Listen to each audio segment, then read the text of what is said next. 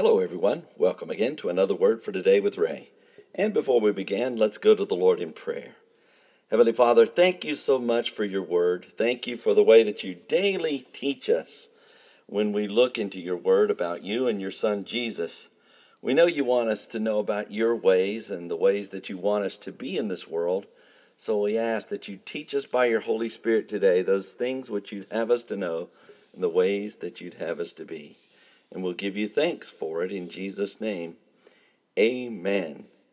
The title to today's lesson is Children of the Free, and it's taken from Galatians chapter 4, verse 31. When we consider the words of Paul the Apostle to the church members in Galatia, we should keep in mind that they are being inspired by the Holy Spirit of God. And rather than only being the words of Paul, they are God Almighty's. God is concerned that people know the truth about being free from the bondage of keeping the law. And since he paid the ultimate price to set us free from the law, he desires that we know it. The Lord Jesus uses Paul's words in chapter 4 and verse 31 of Galatians to finalize his example of the free child of Abraham, Isaac, and to let all who read them know they are the children of the free. He wrote, "So then, brethren, we are not children of the bondwoman, but of the free." Paul begins, "So then, brethren." In other words, Paul wrote in conclusion to this whole pattern or thought, or since this example is so, Paul has used the children of Abraham to demonstrate how one child, Ishmael, was the work of the flesh, and Isaac was a work of the Spirit. Isaac was promised, and Ishmael was Abraham and Sarah's effort to fulfill that promise. Isaac was born of the Spirit as God restored to Abraham and Sarah the time of life so they would have a child in their old age.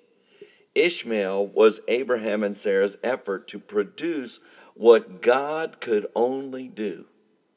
Isaac was born of the free woman, and Ishmael was born of the bondwoman. Paul continues, "We are not children of the bondwoman, but of the free. Like unto Isaac, who was born of the free woman, we are not children of the bondwoman, but are born of the free. Our efforts to keep the law of God are much like the efforts of Abraham and Sarah to fulfill the promise of God.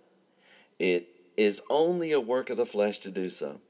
And it will never produce righteousness because we cannot keep the law of God perfectly.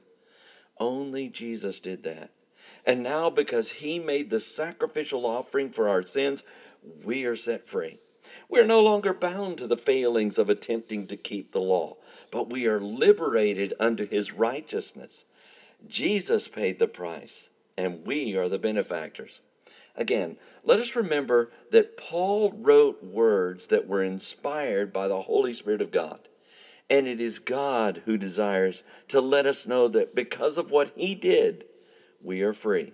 We are free to have a relationship with him. We are free to have fellowship with him. And we are free from the bondage that was created by attempting to keep the law of God in order to be saved. May the word freedom reign in our hearts today as we ponder the wonderful love of our Savior Jesus and the sacrifice he made on our behalf that we might be in a relationship with him. Thank God we are children of the free. Next time we will begin a new chapter and discover how we are to be since we are free. So read ahead and let us join together then. Until tomorrow, there is more.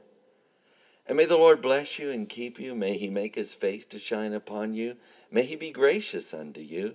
May the Lord lift up his countenance upon you and give you peace as you continue to study his word.